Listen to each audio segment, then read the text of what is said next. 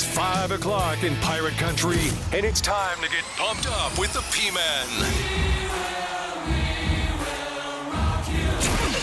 Hit the door and hit the road. 94.3 The Game is going to get you home, and the P-Man's not holding back. Yes! Yes! Pirates win! Pirates win! Bring on the Patrick Johnson Show on 94.3 The Game. Holy mackerel! Oh, my goodness! The flagship station of the ECU Pirates.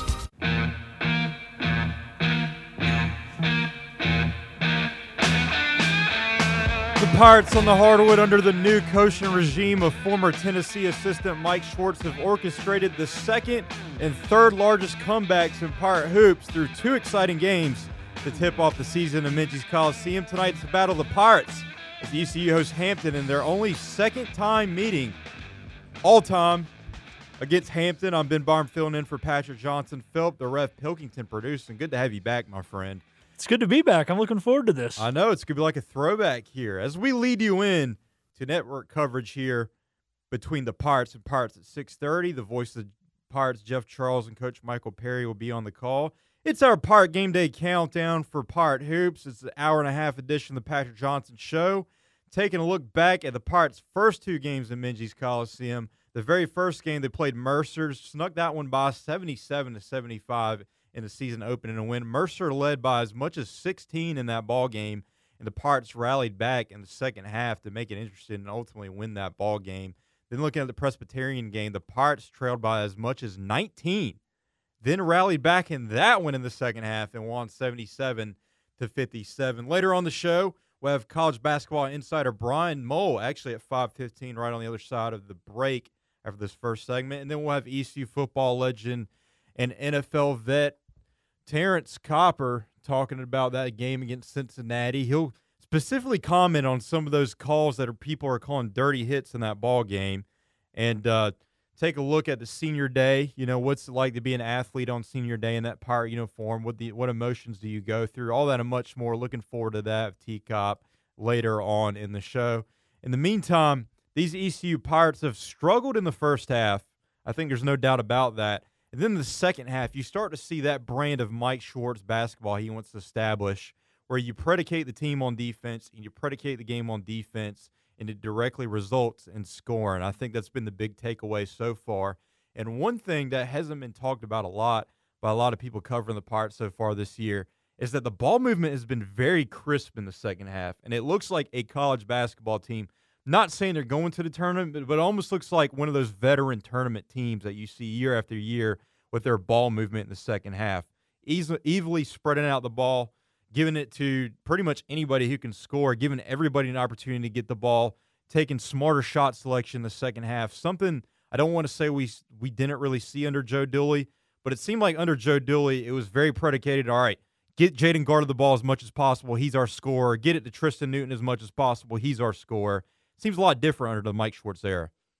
I agree. And the other thing that you mentioned when you said they look like a seasoned team with the way they pass the ball, they look like a seasoned team the way they pressure the ball, the way they pick up in the half court and not only force turnovers, but just force the opponent into a shorter shot clock where they sometimes have to, kind of chuck up dumb shots at the end of the shot clock because they're very sound defensively later in games as well. Absolutely. And I think the big takeaway so far, when you look at this roster, a lot of new pieces. Seems like everybody who follows ECU basketball is excited for a different person and what they're going to do.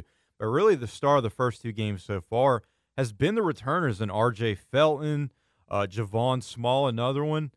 Can't necessarily say the same for Luigi. I'm sorry. But nonetheless, those two guys have really been stars in the first couple of games so far, especially R.J. Felton. R.J. Felton had 11 points in the first game against Mercer, then rallied back and had a magnificent performance, really the star of the second half against Presbyterian. 23 points in that ball game, the clear-cut MVP. And then we can't forget about Brandon Johnson in that first game, scoring 24 points, the leading scorer for the Pirates in that game, along with 7 rebounds. Returners really showing the younger guys and the new guys how to step up and what this brand of Pirate basketball needs to be so far.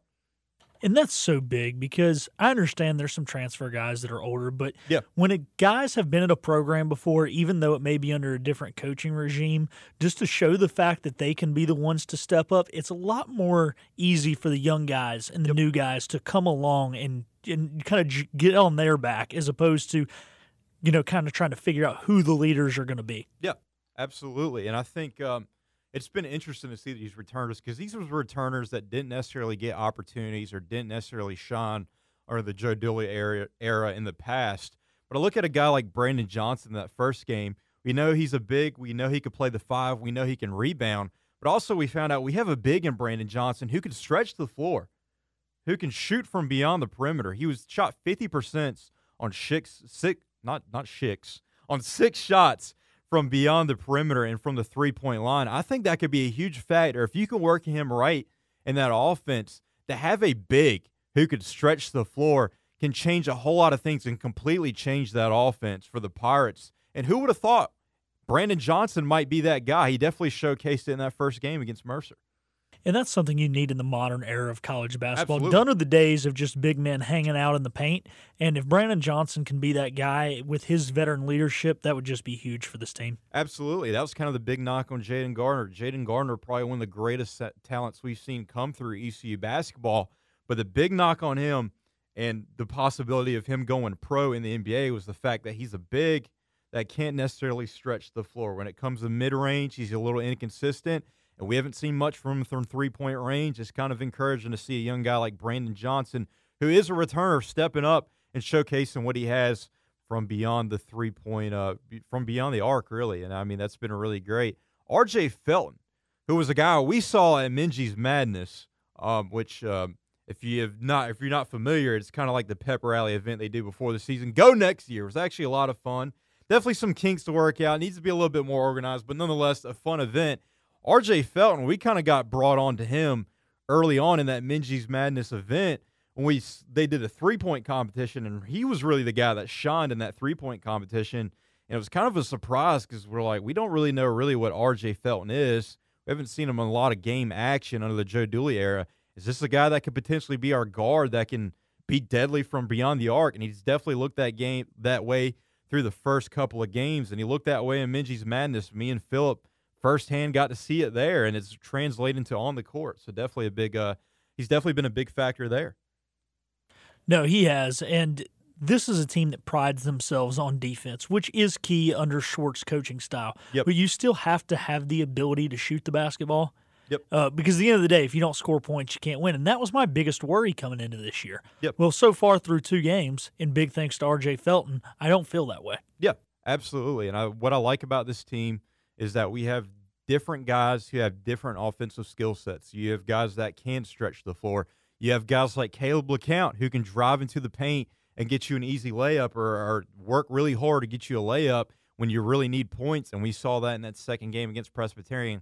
Caleb LeCount, really the star of the first half for the Pirates, but just different guys with different offensive skill sets. And then when you look at the rebound, and it's been encouraging, I get it's against lesser opponents. We've been able to out-rebound our opponents. It just goes back to what Mike Schwartz says, the fundamentals, cleaning up and brushing up the stuff like that you absolutely have to do to win a ball game, simply like out-rebounding your opponent, not getting as many fouls or not getting into foul trouble, just taking smart shots. We've seen all that so far, especially in the second half under Mike Schwartz through these first 2 games, and the rebounding has really stood out to me. And there's no clear-cut rebounder who's really stood out. Everybody kind of, I don't want to say equally as good at rebounding, but everybody kind of doing their part in rebounding. You look at the stat sheet, nobody's over 7, and everybody's averaging around 3 or 4 rebounds up and down this roster. So definitely encouraging the fact that pretty much everybody here recruited and brought in, no matter the size, can rebound.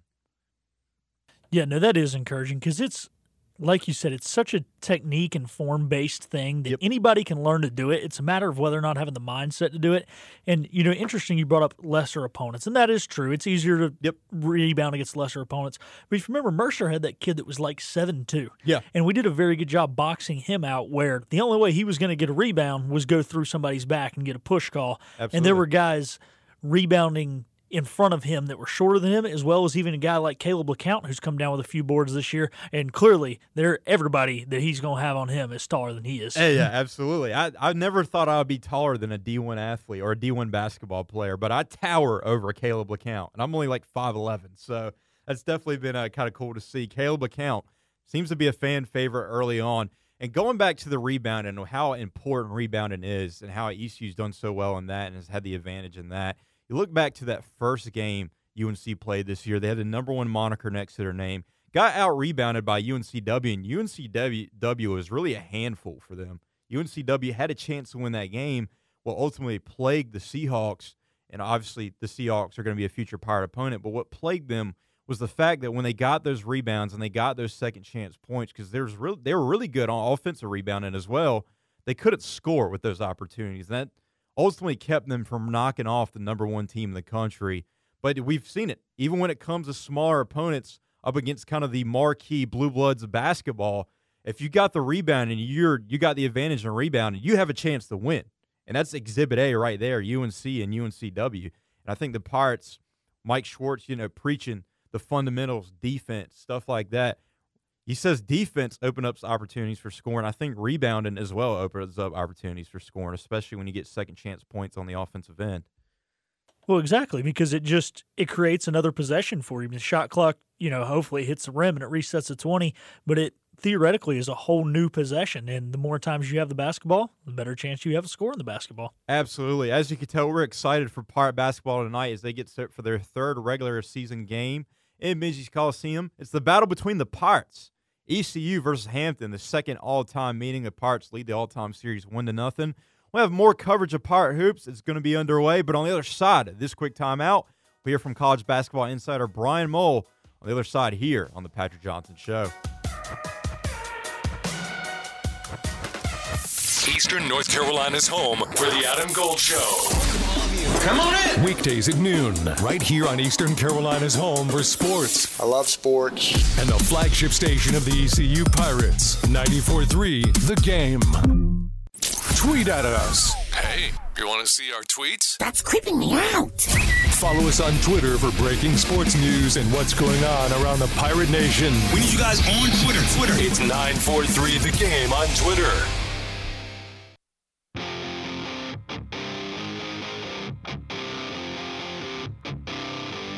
Welcome back to the Patrick Johnson Show. College basketball insider Brian Mole is with us here as Ben Byron and myself filling in for Patrick Johnson, Phil the Ref Pilkington producing.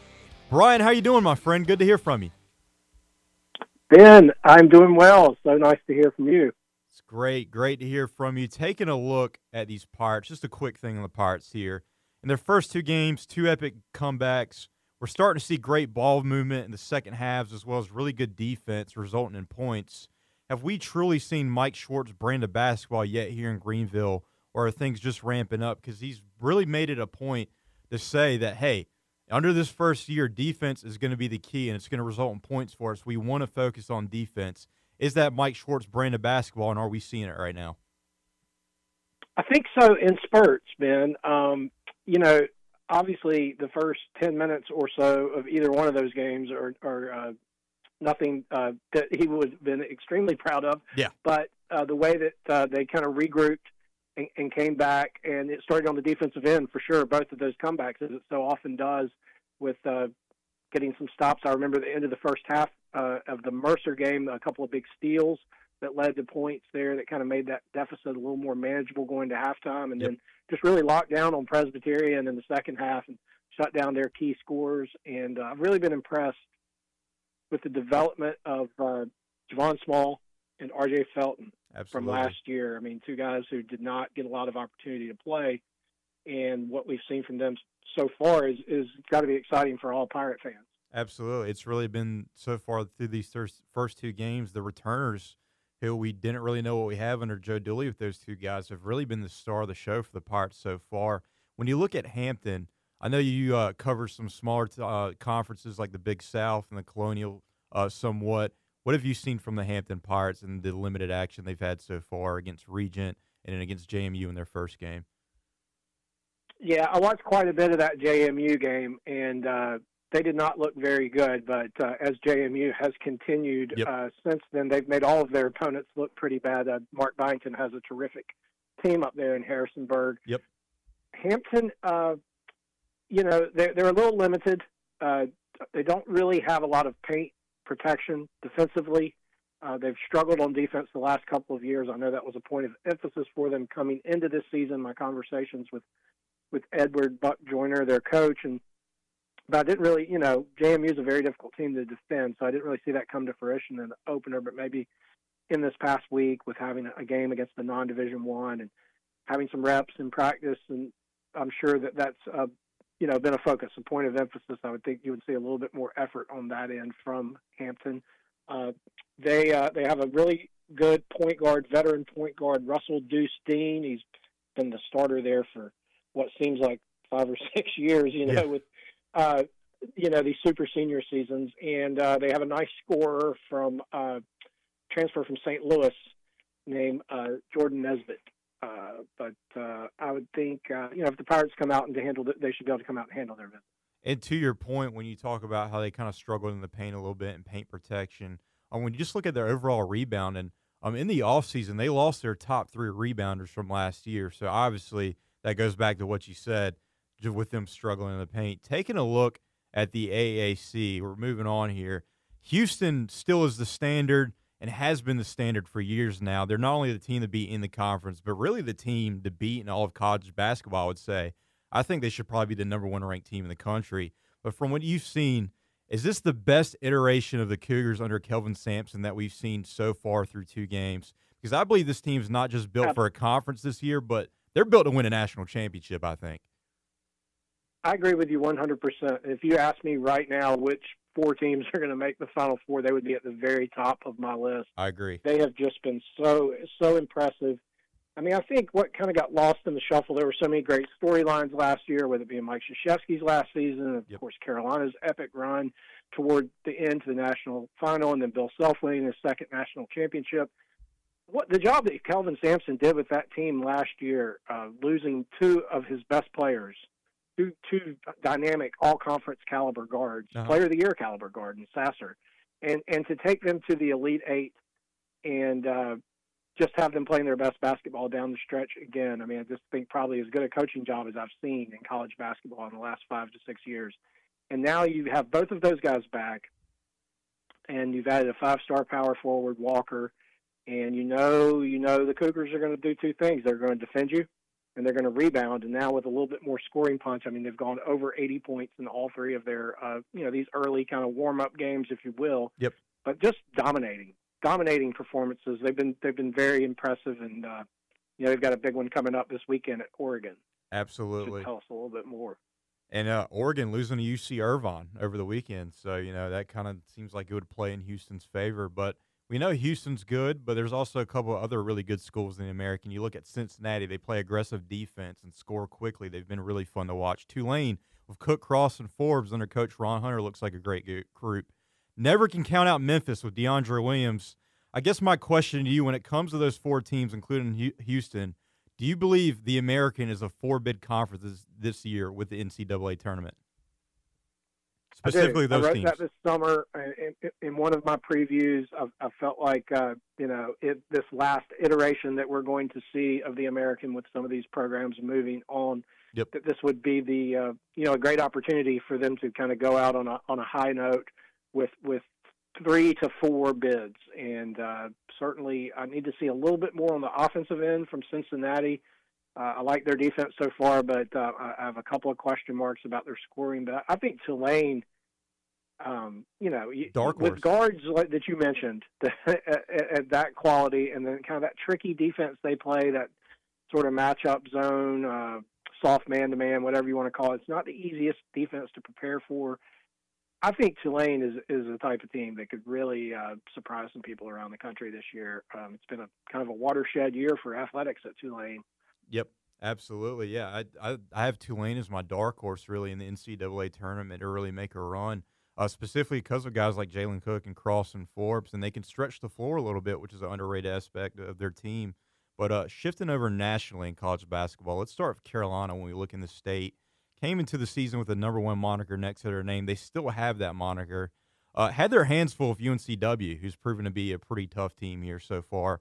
Had a rough first half against Charleston, and now they just finished a competitive ball game of Gardner-Webb. Do you believe UNC is the best team in the country based on what we've seen, and are they worthy of that number 1 next to their name so far? I don't think so. No, not right now. Yeah. Not right now. I mean, I certainly at the end of the season, we may be having a completely different conversation long ways into March, and teams have a lot of opportunity. And look, they've had to make a big adjustment losing Brady Manick. That has changed their offense quite a bit and changed the roles and changed the amount of attention that Baycott's receiving. Certainly Nance played very well last night, but it was also against a team picked to finish in the middle of the pack in the Big South. So, there's some questions to answer certainly coming up. There are a lot of opportunities where we're going to find out, but you look not too far down the road on December 4th, they've got a trip up to Blacksburg to play a Virginia Tech team that I've seen a couple of times this year who looks like they've just picked up right where they left off at the ACC championship last season. So they don't have a lot of time, and a team we mentioned, James Madison coming in on Sunday. Yep. Coming in with a ton of confidence, a ton of depth, a lot of scores, will not be afraid to play at a fast pace. I mean, I think that could be another game that kind of lets us know where the Tar Heels are right now. I'm going to hand it over to Philip here. He's a big Duke fan, so he's going to ask you about the Dukies. Hey, Brian, I was wondering, looking at Duke this year, in the past they've really relied on their freshmen, but they've got some transfers in that are older guys, as well as Jeremy Roach, who's been there for a handful of years now. Do you think they can, I wouldn't say go deeper, because I think they're still going to play 8 guys, but they're just a deeper team in the fact that they can rely on more guys to score and carry the load than maybe they have in the past few years where it's only been 2 or 3 guys? I do. And, watching that game last night, I thought it was interesting. Certainly, Mike Krzyzewski was known for his substitution patterns in the second half. The bench would often get very short, and you would see the same 5, maybe 6 players playing the entirety of the second half. And I noticed last night that Shire was substituting a little more freely. 8 players got double-figure minutes, and arguably the person who I was told over the summer would lead them in scoring is not even playing yet, in Derek Whitehead. You're talking about the number 2 recruit in the class. So I think when he comes into the equation, could potentially be 9 deep. I think Jalen Blakes has made a nice jump from freshman to sophomore year. I think he's someone they'll be able to trust off the bench. Certainly Proctor is a great playmaker and ball handler. I think it's an interesting mix of skill sets. They have a ways to go on the defensive end and the toughness end, and some of that got exposed last night with some execution mistakes down the stretch. But yeah, I think this team's 9 deep. I would be very surprised if the bench gets much shorter than that, and really a nice rotation of ball handlers and big men. A little concerning about the 3-point shooting. I mean, neither team shot the ball well last night, but I think that is an area that they're going to have to prove that they can make shots consistently. Brian Mole, really good college basketball insider with us here on the Patrick Johnson Show. Wrapping it up with NC State, I think they're a very intriguing team this year. They're off to a undefeated 3-0 start. They'll get tested with Kansas the day before Thanksgiving. When you look at the Wolfpack, they've had their issues the past few seasons, especially with injuries, and now they've had guys hitting the transfer portal. What is this Wolfpack team's ceiling so far based on what you've seen in their play style? And is Terquavian Smith, the local Farmville Central product, the best player in the country? He's a superstar. I'll tell you what, he's dynamic, and there's no doubt about it. He's on the short list of candidates for ACC Player of the Year and should certainly get some mention for the national awards as well. Haven't learned a lot about the Wolfpack yet. I'm a little concerned about their defense. Yeah. I have been for the last few years there. They're going to have to prove it, as they get into more of the meat of their schedule, that they can lock down and defend some of these better teams that are certainly going to start coming, night after night once you get to December, really. So I think the Pack could be a tournament team, but they've got a ways to go before I'm going to feel good about that. I mean, they've got some opportunities. They've got to prove it. They opened the conference with Pittsburgh, as you mentioned. They have a great neutral site game with Kansas. Trip down to Miami. We'll know a lot about this NC State team before the new year starts. Yeah, I think there's a lot of unknowns with them. They're just very intriguing right now, but that could easily go away within a month here. But, Brian, always some great stuff, some great insight. I appreciate you coming on, my friend. Thank you very much, Ben. Have a great rest of your day. Absolutely. Take it easy, bud. Brian Mull, college basketball insider, with us here on the Patrick Johnson Show. Ben Barham filling in. Philip the Rev Pilkington producing. Let's throw it to Philip the Rev Pilkington real quick for a quick 94.3 The Game Sports Update brought to you by Team Boneyard. Thanks, Ben. We will start in Pirate Athletics. ECU women's basketball defeated High Point this morning, 65-54 in overtime. The semifinalist for the Jason Witten Collegiate Man of the Year Award has been announced, and Pirate quarterback Holton Ahlers was one of the 20 players selected. The 3 finalists will be named on December 14th, and the award will be given out on February 23rd. Pirate football senior day is this Saturday against Houston at 2 o'clock. Coverage will start right here at 1 o'clock on 94.3 The Game. Busch Light Pirate Game Day Countdown Show will start at 11 a.m. with Patrick Johnson and Terrence Copper. It has been announced for this game that over 40,000 tickets have been sold. To the NFL, Deshaun Watson returned to practice today. It's the first time he has practiced with the team since August. He still has 2 games left in his 11-game suspension, meaning he will be eligible to return to the playing field on December 4th against his former team, the Houston Texans. And to the NBA, the Charlotte Hornets are at home tonight. The 4-11 Hornets will host the 6-6 Indiana Pacers. Charlotte is favored by 2.5. We will throw it up to a quick timeout. On the other side of the break, we will talk more Pirate basketball and hear some comments from Coach Schwartz from earlier in the week. Podcasts about the Pirates and Panthers are available. Sorry about that. I screwed it up. Let me do it again. Podcasts about the Pirates and Panthers available now online at the all-new 943thegame.com. And now, Have some fun, man! back to the P-Man, the Patrick Johnson Show on 94.3 The Game.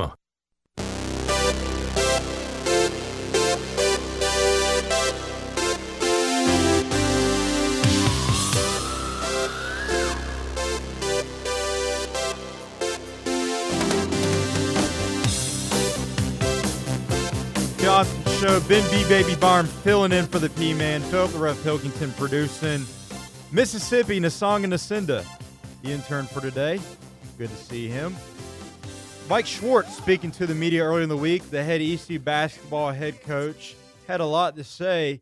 We start off with Mike Schwartz here with an opening statement ahead of their game or their matchup tonight against the Hampton Pirates, and he provides a little bit of a scouting report. Obviously, a couple days out since our last game, and we spent a lot of time looking at where we need to be better, and there's a ton of areas, but obviously the most glaring is the starts that we're getting off to, and we have to find a way to get off to a better start on both sides of the ball. We've been able to pinpoint a few things, and obviously we've worked on that, and we'll see.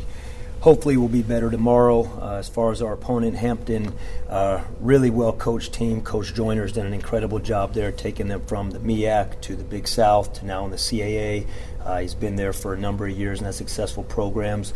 Older team that will pose some issues for us. Bigger guards, really the 1 through the 4.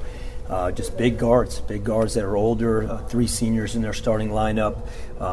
Very aggressive shooting the basketball from behind the arc, pressure defensive team, and will pose a problem for us and pose a challenge for us in terms of their size at their guard. Yeah, and they have a junior guard. The name escapes me. I'll get that in a moment. But a junior guard who's 6'5", and so far he's kind of been the star for the Hampton Pirates through 2 games, averaging 16.5. Outside of that, a lot of the stats are just 1 rebound, 1 steal, 1 assist. They're kind of more of a pure scoring team. And it goes back to what Brian Mull said and what I brought up. They're rebounding, and they're inside the paint. Their paint presence has really suffered just because they lost 3 of their leading rebounders to either the portal or to graduating. So that's definitely going to be kind of the key to the ball game for the Pirates tonight, is really use that to their advantage in the paint. Got to be aggressive in the paint and rebounding, which the Pirates have been in these first 2 games, especially in the second half, and it should be a breeze for the Pirates. But, yes, they do pose a threat when it comes from beyond the arc. Definitely something to keep an eye on. Moving on, Schwartz talks about it's been hard to form a rotation with guys out like Brandon Johnson, who was out the last game due to being sick. We'll get a word on whether he's back or not, but Mike Schwartz on it being hard to form a rotation. kind of took a half a step back last game because of the fact that Brandon was out. And I think, like, honestly, Stephen, around the country, a lot of people are dealing with sicknesses, just this normal being under the weather this time. And it's obviously not COVID, but it's just the new norm, guys that aren't feeling well. And so we dealt with that last game, and not having Brandon was a big deal for us. And the last couple of days in practice, we've had to deal with some similar issues with guys being out. And again, this is all over the country, so this is nothing. This is what everybody's dealing with. But with that being said, midway through that first half, I don't think our rotation looked like what anyone thought it would look like. But that was the group that got us back in the game. So I do think we're kind of building towards that. But until we can get everybody together, and I still think it's going to take time to really get into that kind of normalcy in terms of rotation. He talks about the rotation looking like nobody would expect it to look like. That starting lineup in that first game really shocked me. You remember me, Philip, reaching out to you and being like, you were at the game. I had to be back in the studio, but I was like, what in the hell is this starting lineup? I was not expecting it whatsoever. Obviously, it ended up working out. But Mike Schwartz, definitely interesting when it comes to him putting together a starting lineup for sure. I thought Luigi would have been a lock for a 5. I even said it on the pregame show that day, just because how could you not start Luigi at the 5 with his size? Yeah, you almost wonder with them having 2 scrimmages. Obviously, we don't really know the results to those. Yep. They're not so secret scrimmages anymore. We still don't know.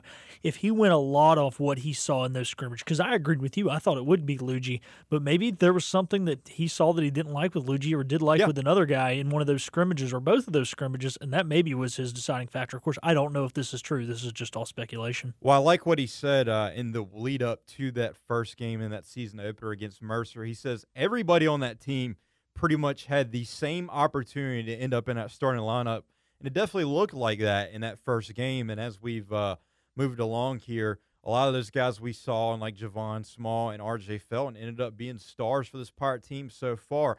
Going back to the guard I was mentioning earlier for the Hampton Pirates, Marquise Godwin, a senior guard for the Pirates, 6'5", a lengthy guard, kind of led the way for the Pirates so far in an up-and-down start to their season.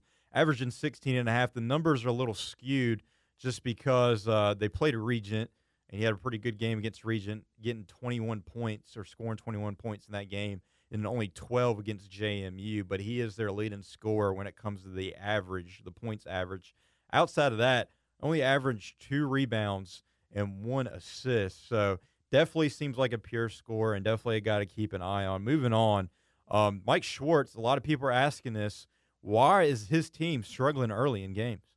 If you had to pick, you'd rather be down early and find a way to come back and win than be up big early and lose that lead and lose the game. So, but again, I think win or loss, we just have to find a way to be better, both sides of the basketball. Honestly, the turnovers are really our issue early in the game. It's not as much our defense as much as our offense, and our defensive possessions have been solid, not as good as they were in the second half the other night. We hope that the second half is more what we'll look like on a consistent basis defensively. But we have to find a way to take care of the ball better, push tempo a little bit better early in the game, and we'll make a few adjustments going into tomorrow night and see how it plays out. He mentioned people being sick and that being kind of a national deal right now. Brandon Johnson, we did know, was out of the second game against Presbyterian due to some kind of illness. He gave a quick update earlier in the week on Brandon Johnson's status for this game. He was back in practice yesterday, so, definitely, obviously, we've talked here many times, and we have another day of practice tomorrow. We have a shoot-around tomorrow, so until we get to 7 o'clock tomorrow night, I hope we have everybody, but BJ will, should be back in practice today. Definitely good to hear. As we saw in that first game, Brandon Johnson could be a factor, and he could be a factor beyond the arc, so definitely good to hear. Can kind of be a little bit of a stretch big. Moving on, he talks about the performance of Javon Small, who's really been one of the MVPs for the Pirates so far this season. It's hard because we obviously didn't coach him last year, but ever since we got here in April, we really have believed in him. I mean, he's been, I've said this numerous times, and I'll keep saying it, the 6 guys that stayed from April and the effort they put in and their commitment, and then through the summer, he really bought into our vision and what we want, and he has given the coaching staff confidence throughout the offseason. Now, did we expect or did we know what to expect the first game? No, we didn't. And then he had a dynamic second half. I don't think he scored in the first half of last game, and if he did, it was very minimal. But Javon's someone that's had a really good offseason, summer, preseason, and I think he's kind of earned what he's got in the first couple games. But he has so much farther to go and to be the player that he's capable of being. Wrapping it up in today's Pirate Report with head basketball coach Mike Schwartz. He praises Pirate Nation, especially the student section, who's kind of showed up and showed out this year through 2 games in Minges Coliseum. Awesome. These fans, the fan base, the students, the Minges Maniacs, I've said it in the Mercer game, they were the difference, the impact that they made. It felt the same way. And as much as it got going in the second half when we were playing well, the fact that they stayed with us and they brought the energy in the first half, I can't thank them enough. And, I'll keep saying it, I think this could be one of the best home courts in the country, but it's all because of the fans, the students, and it's been awesome. All right, that's going to do it for Mike Schwartz in today's Pirate Report. Coming up, you have a chance to win a huge prize pack, a ECU Pirates prize pack. We're giving away 2 tickets for ECU in Houston on Senior Day this Saturday, plus 4 tickets for the Pirates' next home game in basketball versus South Carolina State on November 29th at 7 o'clock in Minges Coliseum. And then a $25 Chico's gift card. All you have to do is be caller number 3. We'll throw you on, talk to you a little bit. That's all you got to do to win a prize pack. That's during the break right here on the Pirate Game Day Countdown edition of the Patrick Johnson Show. Online or on the go, log on to our brand new website, 943thegame.com, to listen to the Patrick Johnson Show weekdays at 5. It might be crap, but we love it. Or tell your smart speaker to stream 94.3 The Game to take us anywhere you are at any time. Your home of the ECU Pirates, Dan Patrick and Adam Gold. 94.3 The Game. Eastern Carolina's home for sports. And now, back to the P-Man. Back. The Patrick Johnson Show on 94.3 The Game. Welcome back to the Patrick Johnson Show, the Pirate Game Day Countdown edition. The Patrick Johnson Show, as we're leading you into network coverage at 6:30 between ECU and the Hampton Pirates. The battle with the Pirates. Taking a look around the American and basketball. Last night, Temple hosting Vanderbilt. And Temple has really been a weird team to kind of evaluate this year. They lost their season opener to D2 opponent Wagner. Then in the second game, somehow shocks Villanova. And then in their third game last night, drops one to Vanderbilt 89-87. On the bright side, Damian Dunn looking like a first-team all-conference caliber player through 3 games. He had 38 points last night in the loss for Temple, and the Kinston native really showing out for the Temple Owls for what that's worth. Moving on, SMU under a new head coach took on New Mexico. New Mexico actually 3-0 on the season. They moved to 3-0 after beating SMU in Fort Worth 84-63.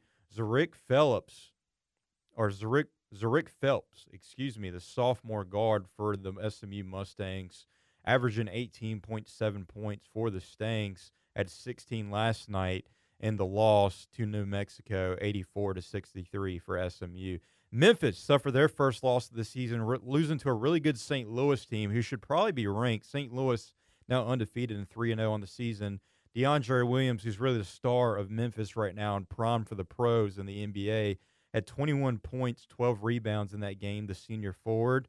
St. Louis wins that one 90-84 over the Tigers. Moving on to some American Conference games tonight, Cincinnati travels to Northern Kentucky. Cincinnati 3-0 on the season. Northern Kentucky 1-1. David Julius really has been the star for Cincinnati so far, another guy that's looking like a first-team all-conference type of player.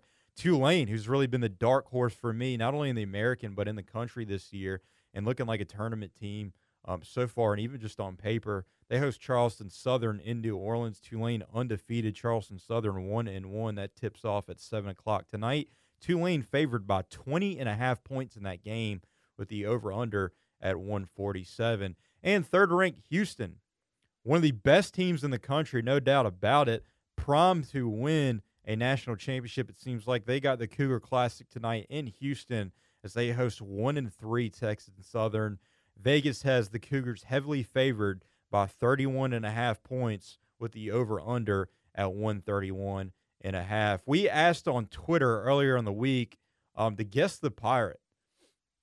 When the Pirates played Hampton back in 2016 on November 29th in Minges Coliseum, it was their once and only meeting in the all-time series against Hampton. And there was a player in that game who led the Pirates in scoring. He was a former Pirate guard as the Pirates were en route to a 68-48 victory over the Hampton Pirates. The answer to that, well, first, the clues were he went to Anson High School. He was a 2015 All-American Rookie Team member, and he's the cousin of former NFL linebacker Stephen Anthony. Do you remember Stephen Anthony, the Saints linebacker? I remember the name, but don't really remember him in action. But I know he was a starter for a little bit. Yeah, no, I don't remember him, avidly. Yeah, either way, he was the cousin of that guy. Either way. The answer to the guest of the Pirate is former Pirate guard B.J. Tyson, who was a fan favorite in the Lebo era of basketball for the Pirates. Tyson scored 17 points, 5 assists, and 2 steals in ECU's last and only meeting against Hampton back on November 29, 2016.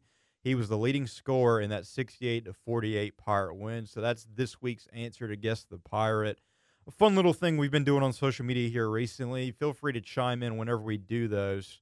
Not really for any prize or anything. We just want to see who's the most knowledgeable Pirate fan. So far, it's been this JP Sizzle guy on Twitter who keeps demanding a prize. I'm not giving it to you, pal. You're just going to have to deal with it. I'm sorry. Ben is cold-hearted. Life is unfair. You're learning that firsthand from B-Baby here. Look, it's only for the best. I'm teaching him a life lesson here. It's only for the better for him. He's learning things. Okay, I can respect that. Come sit under the learning tree, my friend. You'll learn a thing or two from B-Baby. You might think I'm just a young, plucky upstart who knows nothing, and you might be right, but I do know life is unfair. Moving on to the top 25. As I mentioned to Brian Mull earlier, top-ranked Carolina was in a competitive ball game against winless Gardner-Webb, but Carolina ultimately pulls through 72-66 in that game in the Dean Dome. Michigan State knocks off 4th-ranked Kentucky, an exciting game in double overtime. Michigan State wins 86-77. They move to 2-1 this season. Kentucky falls to 2-1 on the season.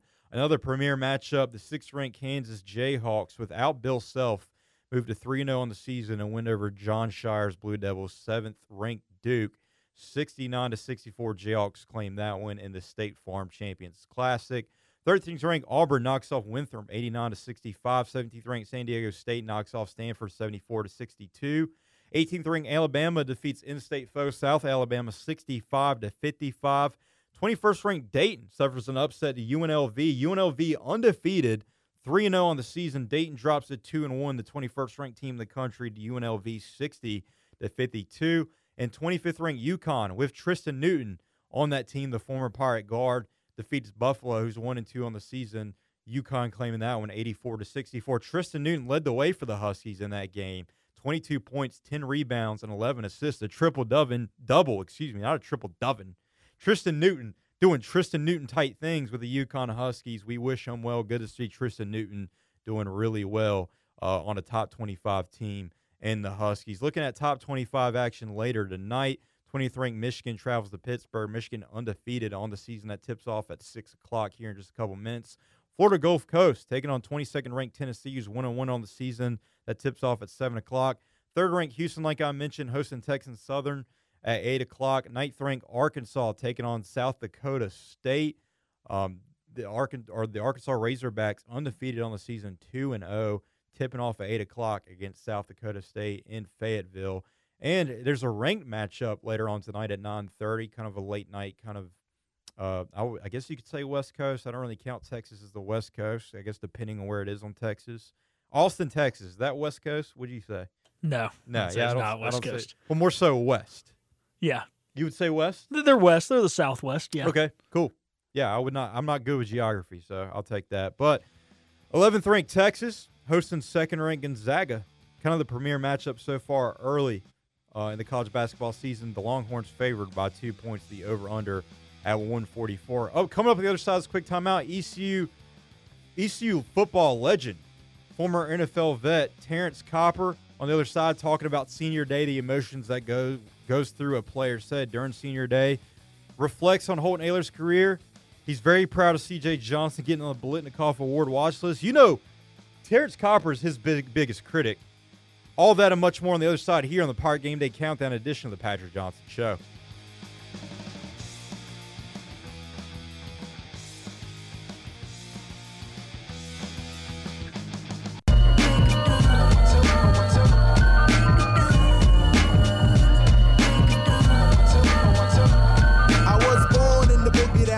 Welcome back to the Pirate Game Day Countdown edition of the Patrick Johnson Show. Ben Byram filling in. And joining me is a very special guest, should be in the ECU Athletics Hall of Fame, former NFL vet, ECU football legend, one of the best wide receivers to ever play for ECU, and that's elite company there, Terrence Copper. T-Cop, how you doing, my friend? Ben, how you doing?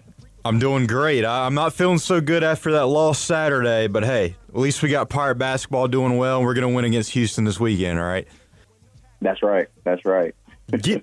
Breaking down that game against the Bearcats up in Cincinnati, very gritty game, a lot of calls that a lot of Pirate fans felt like were missed, obviously the questionable hits.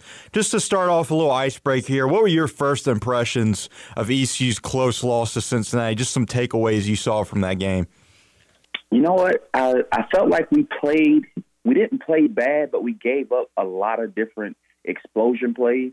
But the explosion plays we were giving up on the defense side of the ball was going for touchdown, you know, and then we gave some other explosion plays up just hitting for 25, 30 yards, you know, so that was the first thing that jumped out when it came to defense side of the ball. When I looked at special teams, I feel like our kickoff team let us down a little bit, and they've been probably one of the most consistent special teams that we have on our unit, that we have on our team. And I think they let us down by allowing the kickoff, 100-yard kickoff back to a touchdown.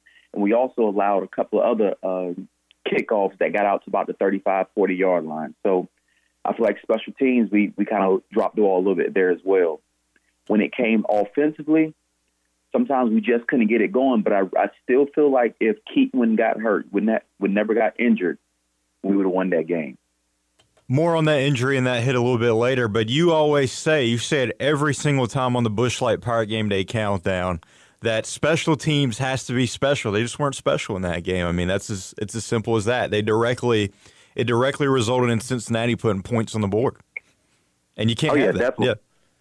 Yeah, definitely. It's a momentum switch. It's a momentum switch. It's a momentum change, you know, and like I say, it happened early in the game. But it's still points that we could have had off the board and gave us another opportunity to get more points, you know. So giving up a kickoff for a touchdown, that's huge. And honestly, when you look at statistics, anytime you have a team score on special teams, their win percentage goes through the roof. Yeah, absolutely. I mean, you look back at that play, you said it was early in the ball game. I think it really set the tone and set a lot of energy for the Bearcats. I mean, a 100-yard kickoff return in a close ball game like that, like you said, that's going to swing a lot of momentum in their direction. So I definitely think that was a killer and kind of the defining moment in the shift in that ball game, really, that really set the tone for Cincinnati. But just moving on to the dirty hits, or what people claim are the dirty hits, I think it's a matter of opinion, but obviously a lot of Pirate fans are saying it's dirty, it was intentional. Going back to that Keaton Mitchell hit, did you think it was dirty? And then going to the C.J. Johnson hit on the final play of the game, did you also think that was intentional and dirty as well? So if we're talking about the Keaton Mitchell hit first, okay. Honestly, Ben, to be real with you, Ben, I didn't think it was a dirty hit. Okay, I agree. More on that later, but I agree. Yeah, even after they replayed it and slowed it down, honestly, I thought they was going to pick the flag up, truthfully, because it really, I mean, was it intentional? He definitely tried to hit him. That's football. You know, that's football. You're always going to try to hit somebody as hard as you can, especially when you have that opportunity. But was it a dirty hit? No, I don't believe it was a dirty hit. I think it was a tough hit. It was a grind-type football play, like back in the day type hit. Yeah. But do I think it was dirty? I don't think it was dirty. And with the CJ hit at the end of the game, I just think he fell wrong once he got tackled. I think he fell in his head or his neck or something like that. So I just think he fell wrong. I don't think either one of those hits was dirty, to be honest. Yeah, I don't define those as really like a dirty play on Cincinnati's part, or, you know, things were Cincinnati's a dirty team and everything was favored in their direction with the conference and the refs and everything.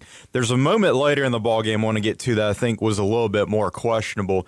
When you look at that Keaton Mitchell hit, the angle the defender was at, how far he was from Keaton Mitchell, the way he had to launch himself, I really think he was just trying to prevent a touchdown and make a football play. And at the end of the day, I asked myself and I asked Pirate fans, what did you want him to do? Did you want him just to allow the touchdown? I feel like that was the only way he can make a play there. I don't think it was intentional. He was trying to take Keaton Mitchell out. And I think if anybody believes that, I mean, we got to get over it. I don't think that's the case whatsoever.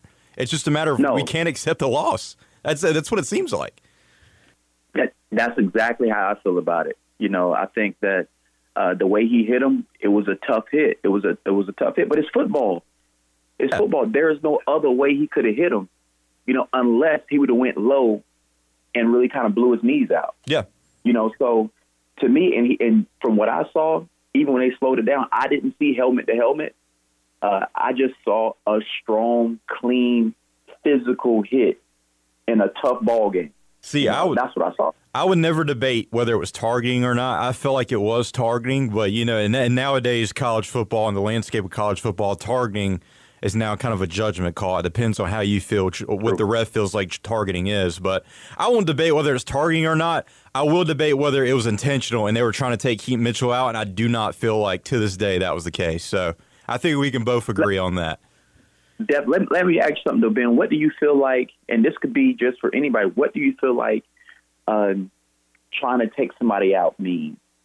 Because as me as a player, every time I hit you, I'm not going to hit you dirty or illegal, but every time I hit you, I'm trying to hit you with everything I have. That's a good point, yeah. So is that considered trying to take somebody out? I mean, it could be, but that's football. Now, if I was doing something dirty, then I feel like, okay, that's trying to take somebody out. But me just hitting somebody as hard as I can, I don't think that's dirty or trying to take anybody out. Yeah, I look back to the Saints back in the day of Full Bounty Gate. There were some plays during that moment. Sorry to pick on your Saints here, but there were some plays during that era where it was blatant. All right, they're trying to hurt somebody. They're trying to take somebody out of a game. I think more to stuff like that, moments like that, where you say, all right, he's intentionally trying to hurt somebody, take them out of the game, and swing it in their direction in his team's favor. I didn't feel like that was the case in that Cincinnati game. It seemed like the guy was trying to make a play, just trying to prevent the touchdown. If he knew it was going to be targeting or not, whatever. I'm not debating whether it was targeting. I don't think he was trying to intentionally hurt Keaton to get him out of the ball game and swing it in Cincinnati's favor. I don't feel like that was the case. I don't feel like he was trying to break a bone or something when it came to Keaton. He's just trying to make a play and hit him as hard as he could. I don't think that's a bounty or anything or trying to intentionally take the player out. I think people are overblowing this way too much, and they can't accept the loss against a very good Cincinnati team. That when you look back at it, if ECU would have won that game against Cincinnati, that would have been a huge win, obviously. And I think Pirate fans, the fact that we were so close to sniffing a conference championship game this early in the rebuild with the Pirates, I think Pirate fans just can't accept that. The fact we were that close to getting to a conference championship game and stuff like that happened in the ball game. And to me, I mean, some of it maybe we can't accept it, but I think some of it, I think a lot of us see, and Pirate Nation see, that if we would have had Keaton, we would have won that game, because there are some runs when he was out that we had that he would have broke those. Yeah, absolutely. He would have broken because of his speed. And he brings so much to the table when it comes to just offensively, when it comes to getting us out of a bad situation, maybe a run that should only be for 2 or 3 yards, he get 30 on it. So you just don't know the impact. But we do know the impact he has on our offense. Yep. But for that game right there, if he would have played the entire game, the entirety of it, we definitely would have won that game, because we would have broke a few more runs late in that game. And I think Coach Houston, and this is not a knock on Coach Houston, he has a right to feel how he feels, and he has a right to your opinion. At the end of the day, this is an opinion piece. And Holt Ahlers as well. I don't think they helped matters in the post game where they said they felt like it was dirty, intentional, and they were trying to take him out. I think Coach Houston even said it was one of the dirtiest plays he had seen in years. I think that's a direct quote. So obviously that's going to rile Pirate fans up and get them going. Mm-hmm. But yeah, we're going to move on from this. I feel like we've done it to death. Former ECU wide receiver, ECU legend, NFL vet Terrence Copper with me here on the Patrick Johnson Show. Ben Byram filling in. Shifting over to our play now, I felt was very questionable, and this was more so on the refs in the conference. The 2-point conversion play where Isaiah Winstead clearly had 2 feet in, had secured the ball on the catch. It should have been a 2-point conversion. We didn't even get a review. And if we got that 2-point conversion, I believe we would have tied up the ball game or been at a point where the ball game would have been in our favor. But instead, they just automatically dismissed it.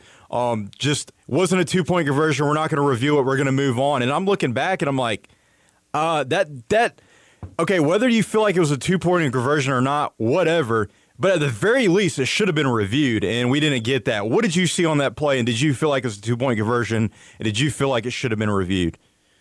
It should have definitely been reviewed. I felt like he got his feet in. I just don't see why you wouldn't review that. I think they feel like it wasn't as close as we saw it. So from what I've seen, his feet was in. We definitely should have went to a review. I don't see why we didn't. Yeah, it was egregious. If you want to talk about any call in that ball game that kind of really, really did not sit well for the Pirates, or it definitely seemed like we were getting screwed there, the 2-point conversion call definitely was a missed call on the ref's part. But you're going to get stuff like that. Maybe not that specific call, but refs are going to miss calls at the end of the day. It just kind of sucks that it directly resulted on points, or it took points off the board for the Pirates in that specific moment in such a meaningful ball game. Moving on, ECU Houston Senior Day coming up. I'm going to get a little bit more into the seniors. I do want to talk about this specific receiver. When I first started working on Pirate Game Day Countdown, I first started working at this station. The most interesting thing and my favorite part about Busch Light Pirate Game Day Countdown was always your comments on C.J. Johnson. I'm kind of fascinated with that relationship you have with him. Maybe I'm not necessarily saying that you're on speaking terms with him or anything, but it seems like you see a lot of potential in C.J. Johnson. And I think everybody agrees that's a guy that could be playing on Sundays a couple years from now or a season from now, and I would say you would agree. But getting back to C.J. Johnson here, I feel like you always saw the potential in him. It was just a matter of getting over the maturity and, just maturing. And it seems like he's done that. He's turned things around off the field, and he's getting a little bit more mature. And you're directly seeing that impacting him on the field and putting together a really good season this year. Just announced to the Blitnikoff Award watch list. Just talk a little bit about C.J. Johnson, how proud of him you are, and just the development of C.J. Johnson to put together such a great season like he's had this year after some up and down years with the Pirates. Oh, yeah. Just from what the things he's went through, off the field things, his grandmother dying, passing, and for him to continue to grow as a person first. Yeah. And then continue to grow as an athlete on the field, it's amazing to see what he's doing out there. And he definitely have a skill set that will put him to the next level. I don't know. I mean, when it comes to getting drafted, that's completely up to the scouts. Yeah. But he's going to get a shot because the type of talent he has with his size and his athleticism is, you really don't match those up together that well, because you're not used to having a receiver that big that can do the things that he can do. Even when it comes to the jump balls, him jumping up there, getting the 50-50 balls, his run after the catch. It's a lot of things that he do well, and it's really going to come down to when it comes down to his pro day, his 40 time. Because me personally, if I'm a scout and I'm looking at this kid, I'm looking at where his potential is, what he could do. I'm drafting him high. Yeah. But it's all going to come off of what his 40 times, how well he runs at his pro day. That's all it's going to come down to. Yeah, I mean, if you look at his size, he's got great size. He can, like you said, he can make the jump ball catches.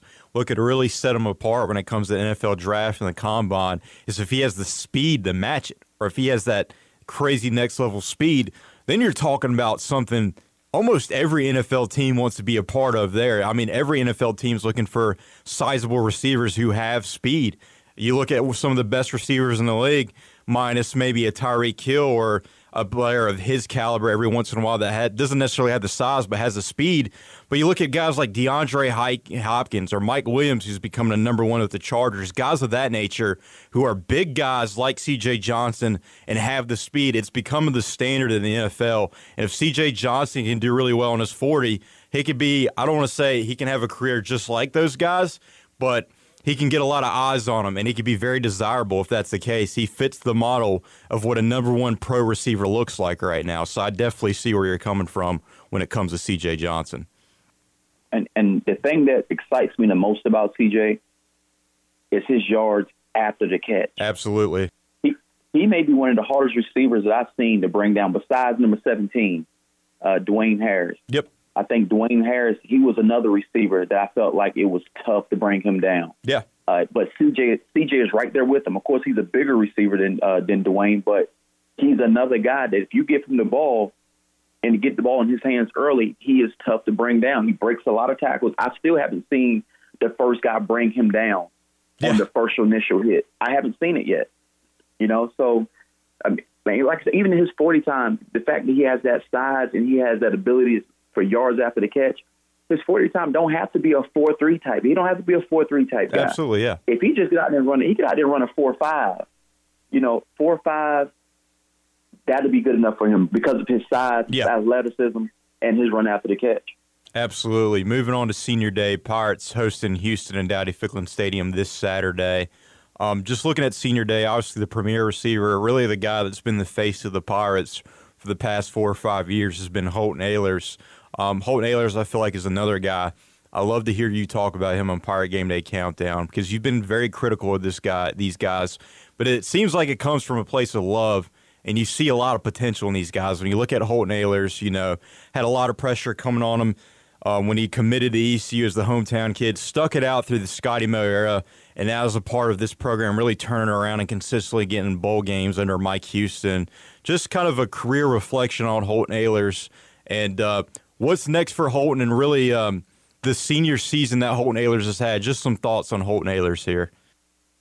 The first thought I had is I'm so happy that he came back for this year. Yep. I'm happy he came back because he's having a stellar year. To me, he's playing and he's leading his team and he's making decisions with the best of them in the country. Absolutely. When it comes to the quarterback position. And I feel like early on in his career, before he continued to develop the way he has, it was a lot of doubt if he was the guy, if he was good enough, even though he had great games, but it still was a lot of naysayers out there that still had questions about what he really could do. Is he really a good quarterback? Is he good enough to play in the NFL?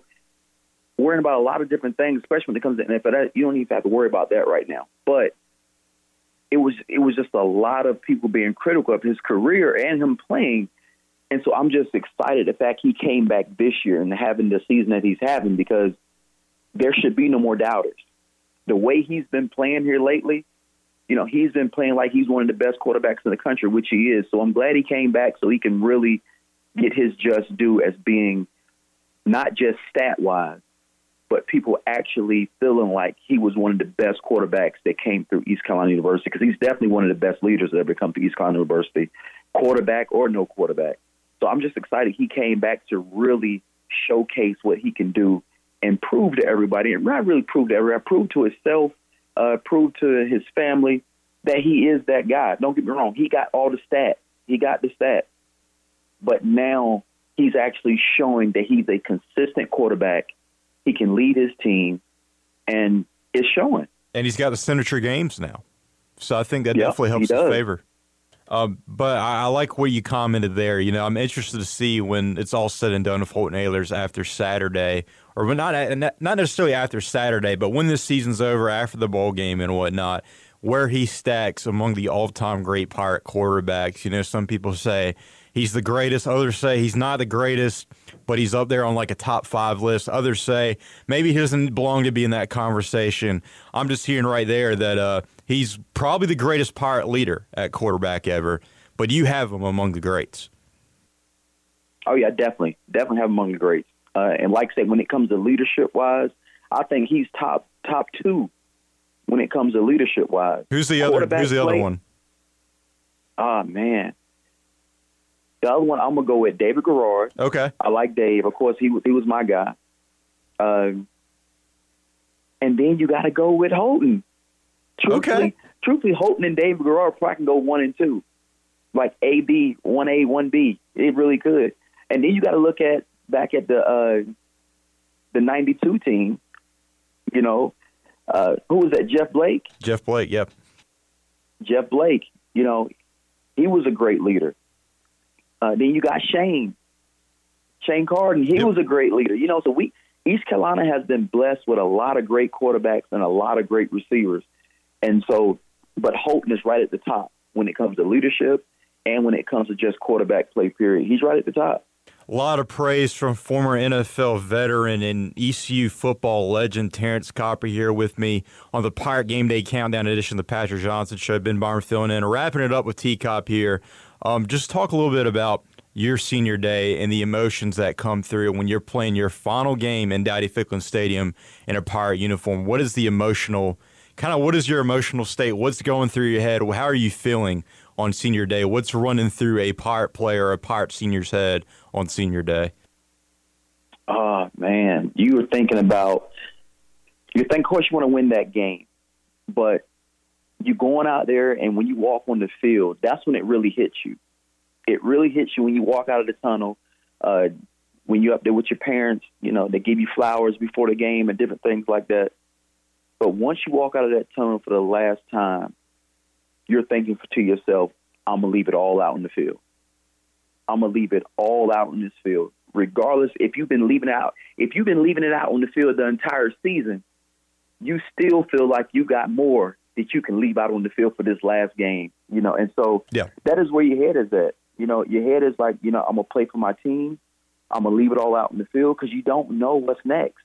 Everybody's not going to have that opportunity to play in the NFL next. So this really could be, and it really is the end for a lot of guys' playing career. And you got to think about it, Ben. These guys been playing football ever since they was 7, 8, 9 years old. Yeah. Sometimes earlier than that. Year. Exactly. So, and it's going to be a tough time once it's all over with because, when you've been doing something all your life, and that's playing football, and all of a sudden now this is the last time you're ever going to play it, it's emotional. Whether they win the game or whether they lose the game, it's going to be emotional. That emotion is going to be the exact same whether they win or lose. If they win the game, that senior emotions are going to be the exact same even if they lost the game because the fact that this is their last game ever playing in Greenville.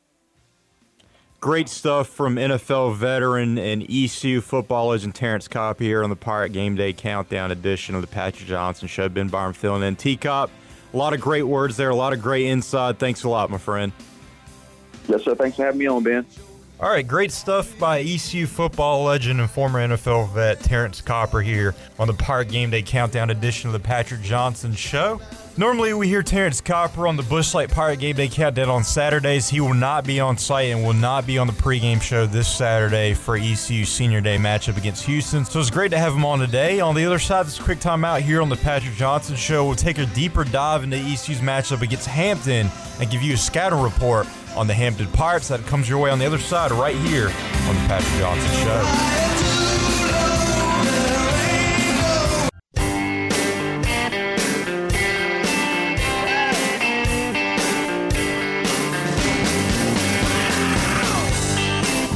Welcome back to the Pirate Game Day Countdown edition of the Patrick Johnson Show. Ben Barmer filling in. Philip the Ref Pilkington on the ones and twos producing today. Filling in for Patrick Johnson, who's set to be on the call on ESPN Plus for ECU's matchup against the Hampton Pirates. That comes your way at 7 o'clock. He'll be joined by Cy Seymour, and we're leading you into coverage at 6:30 as the voice Jeff Charles with Coach Michael Perry will bring you all the action right here on the flagship station, the ECU Pirates. 94.3 The Game. In the meantime, a quick scouting report on the Pirates' opponents in the Hampton Pirates. They've only played once before in the all-time series. The Pirates taking that game 68-48. It was the last and only meeting against Hampton. That was back on November 29, 2016. B.J. Tyson, the former Pirate guard, was the Pirates' leading scorer, and the game's leading scorer was 17 points. He had also 5 assists and 2 steals in the win. And looking at Hampton a little bit more this year, Hampton suffered a tough loss in the offseason, losing their do-everything guard in Najee Garvin, who led the Pirates with an average of 15.2 points and 6.6 rebounds. And then the graduation of 7-footer DeJour Dickens, who averaged 5.5 points, 5.4 rebounds, and 2.7 blocks, was more of a defensive stalwart for the Hampton Pirates. He was the second leading shot blocker in the Big South. And then they had the transfer of D'Angelo Epps, who averaged 6.4 points and 5 rebounds. So the Pirates had to replace their 3 leading rebounders from last year. So the Hampton Pirates, when it comes to their physicality in the paint and rebounding, they have suffered and taken a huge loss this year due to the transfer portal. It is the Hampton Pirates' first year in the Colonial Conference. And in their very first game of the season, they faced a Colonial opponent in JMU, and it was not pretty for the Pirates in that game. Just an absolute spanking by the Monarchs as they defeated the Pirates 106-58. The Pirates would bounce back and beat Regent University, a D2 school, but that was what is expected from them. You're playing a D2 school, you're a D1 level program in the Colonial, and the Hampton Pirates won that game with the Regent Royals 89-60.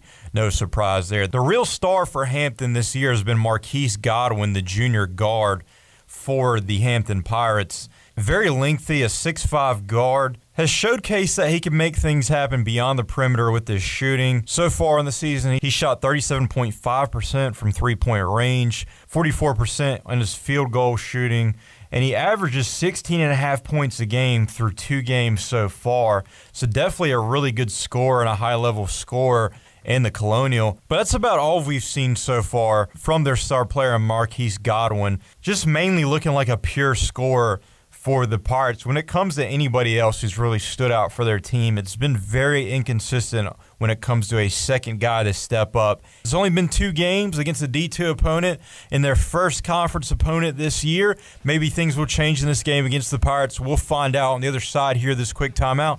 That's going to do it for us here on the Pirate Game Day Countdown edition of the Patrick Johnson Show. I was your host, Ben Byram, filling in for the P-Man, who should be back tomorrow. Special thanks to Philip the Ref Pilkington producing today's show, and intern Mississippi Nasanga Nasinda providing production assistance and doing a ton of great things behind the scenes. That's going to do it for us here. Jeff Charles, the voice of the Pirates, and Coach Michael Perry on the other side as they bring you action between ECU and Hampton. The Pirates versus the Pirates. That comes your way on the other side of this quick timeout here on the flagship station, the ECU Pirates, 94.3 The Game. Excuse me while I kiss the sky.